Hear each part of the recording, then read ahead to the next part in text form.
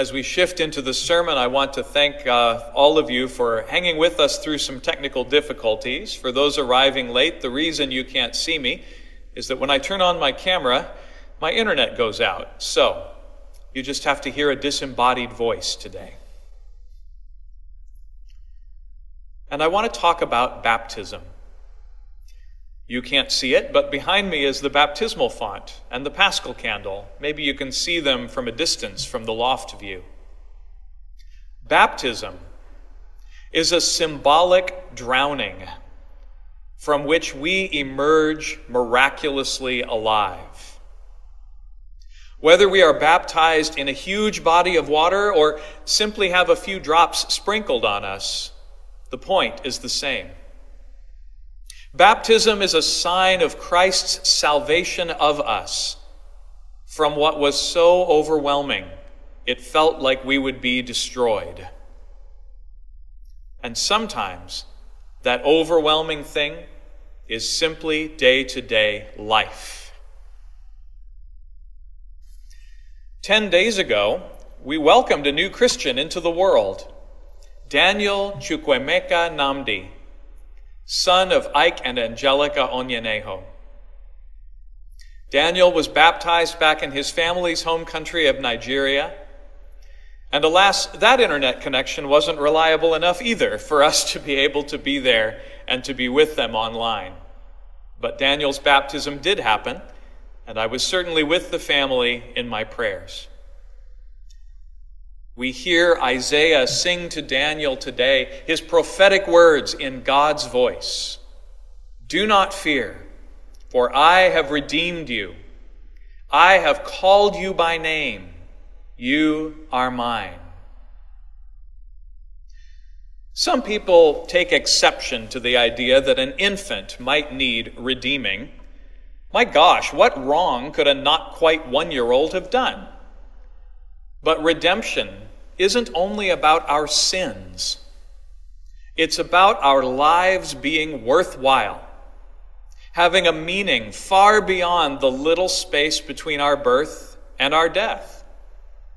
God's redemption is the assurance that it's not up to us to make our lives worthwhile. The claim of faith is that we are eternal beings. We enter the world, we change and grow and interact with each other, and it is impossible for us to live lives of perfection. The longer Daniel lives, the more he will have his own experiences of overwhelming loneliness, alienation, frustration, anger, grief, and yes, personal sin. This is guaranteed to happen, no matter how much peace, love, and satisfaction he also enjoys. We know this. We know it from our own life experiences. But Isaiah tells us that the clutter and mess of our lives pose no obstacle to God. The prophet sings to baby Daniel and to all of us, "When you pass through the waters, I will be with you. And through the rivers, they shall not overwhelm you." When I was the associate priest at St. Paul's in Bellingham, every year we would order a vacation Bible school curriculum from one of several companies that produce such things.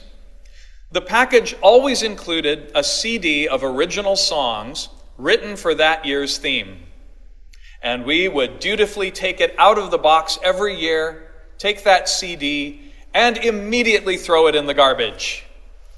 Because it was inevitably theologically shallow garbage not worthy of our children. Then we'd get to work on choosing and writing our own music.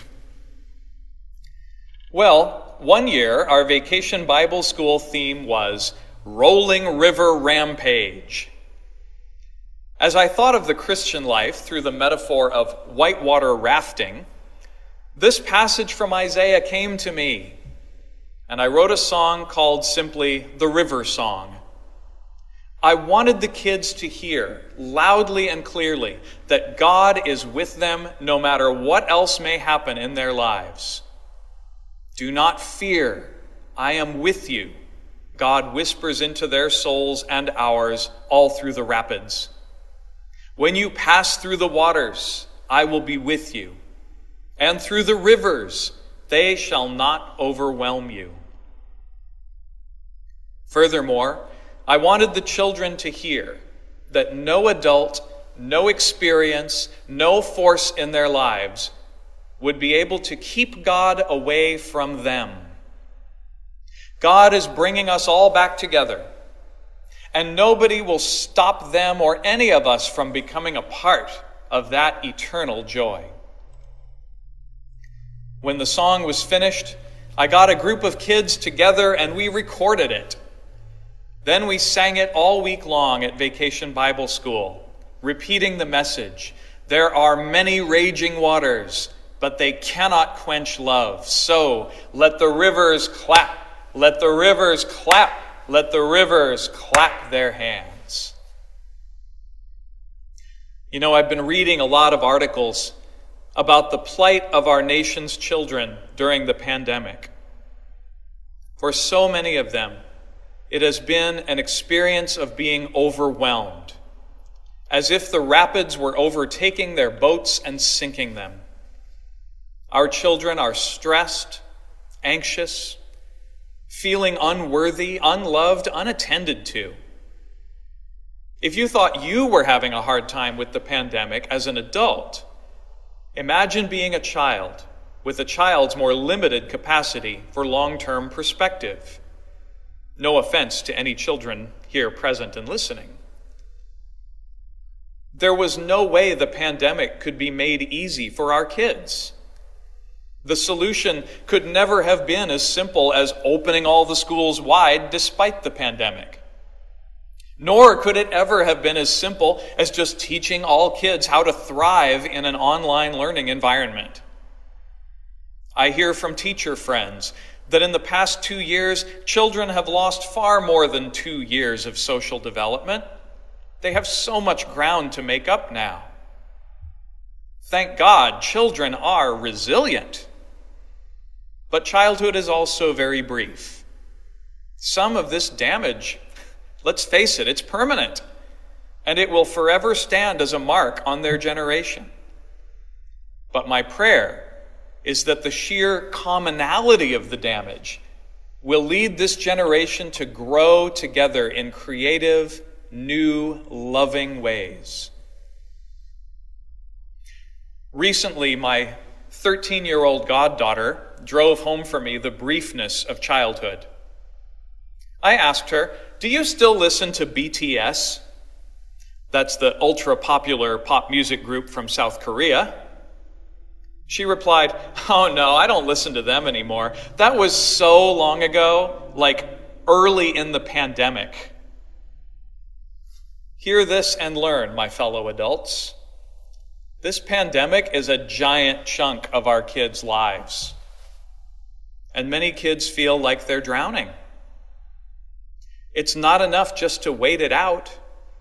We have to support children through it, being present to them, being trusted friends and elders who can help them float and cling to their overturned boat in the rapids. This is especially true for the children we baptize, because it's what we promised we would do.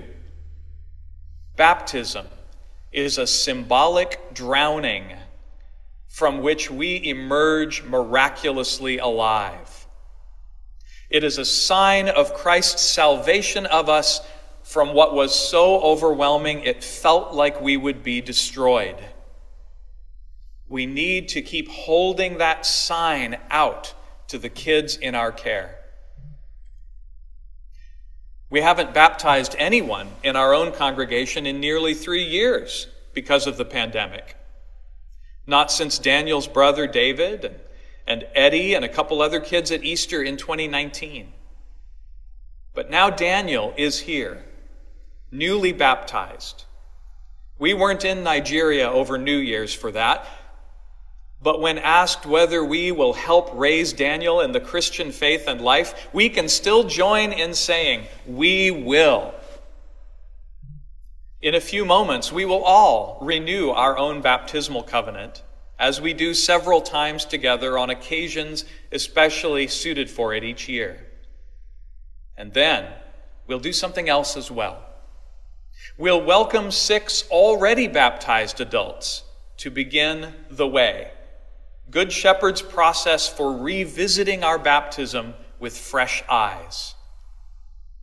The way is a long-term disciplined process undertaken as a group. These 6 will join with a cadre of sponsors and catechists every Wednesday evening from now until June. Together, we will share the stories of our lives, read books about the Episcopal Church, and explore whether this might be a place for them to find God's call in their lives, a place to thrive and to live in love. The group will occasionally come before you at pivot points in the process to ask for your prayers and support. They'll be with us on Ash Wednesday and during the liturgies of Holy Week, however we do them. And on May 7th, we'll all go to St. Mark's Cathedral in Seattle. All of you are invited as well. Those who choose will come before Bishop Greg so he can lay hands on them and pray over them, confirming them in their faith, or receiving them formally into the Episcopal Church, this particular expression of the body of Christ in the world. As I ask you today to pray for baby Daniel and to support him as he grows up, I also ask you today to pray for Jenny, Jim, Ashley, Jess, Sharon, and Berkeley as they explore Christ's call to them here at Good Shepherd.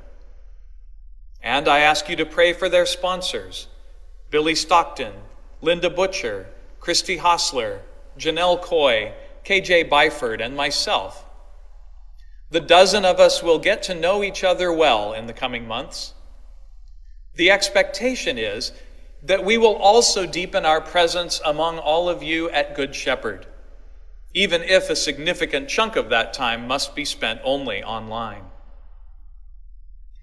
I have called you by name, God cries out to us through the prophet. You are mine.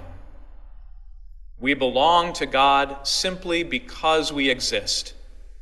None of us is a mere accident, not just another product of human genetics, disposable and forgettable. Every one of us matters to God eternally. And baptism is a sign of God's adoption of each unique individual. In our baptism, we make promises to stay connected with God and with one another as we walk the way of love. We live out this understanding that while the waters may wash over us, no matter what happens, we will all be drawn alive again from the water. On this day, in other congregations, baptisms are happening right now, this morning. We are spiritually present with them too. And so now, let us join with those around the world who are committing themselves to Christ through holy baptism and renew our own baptismal covenant. We continue together on page 10.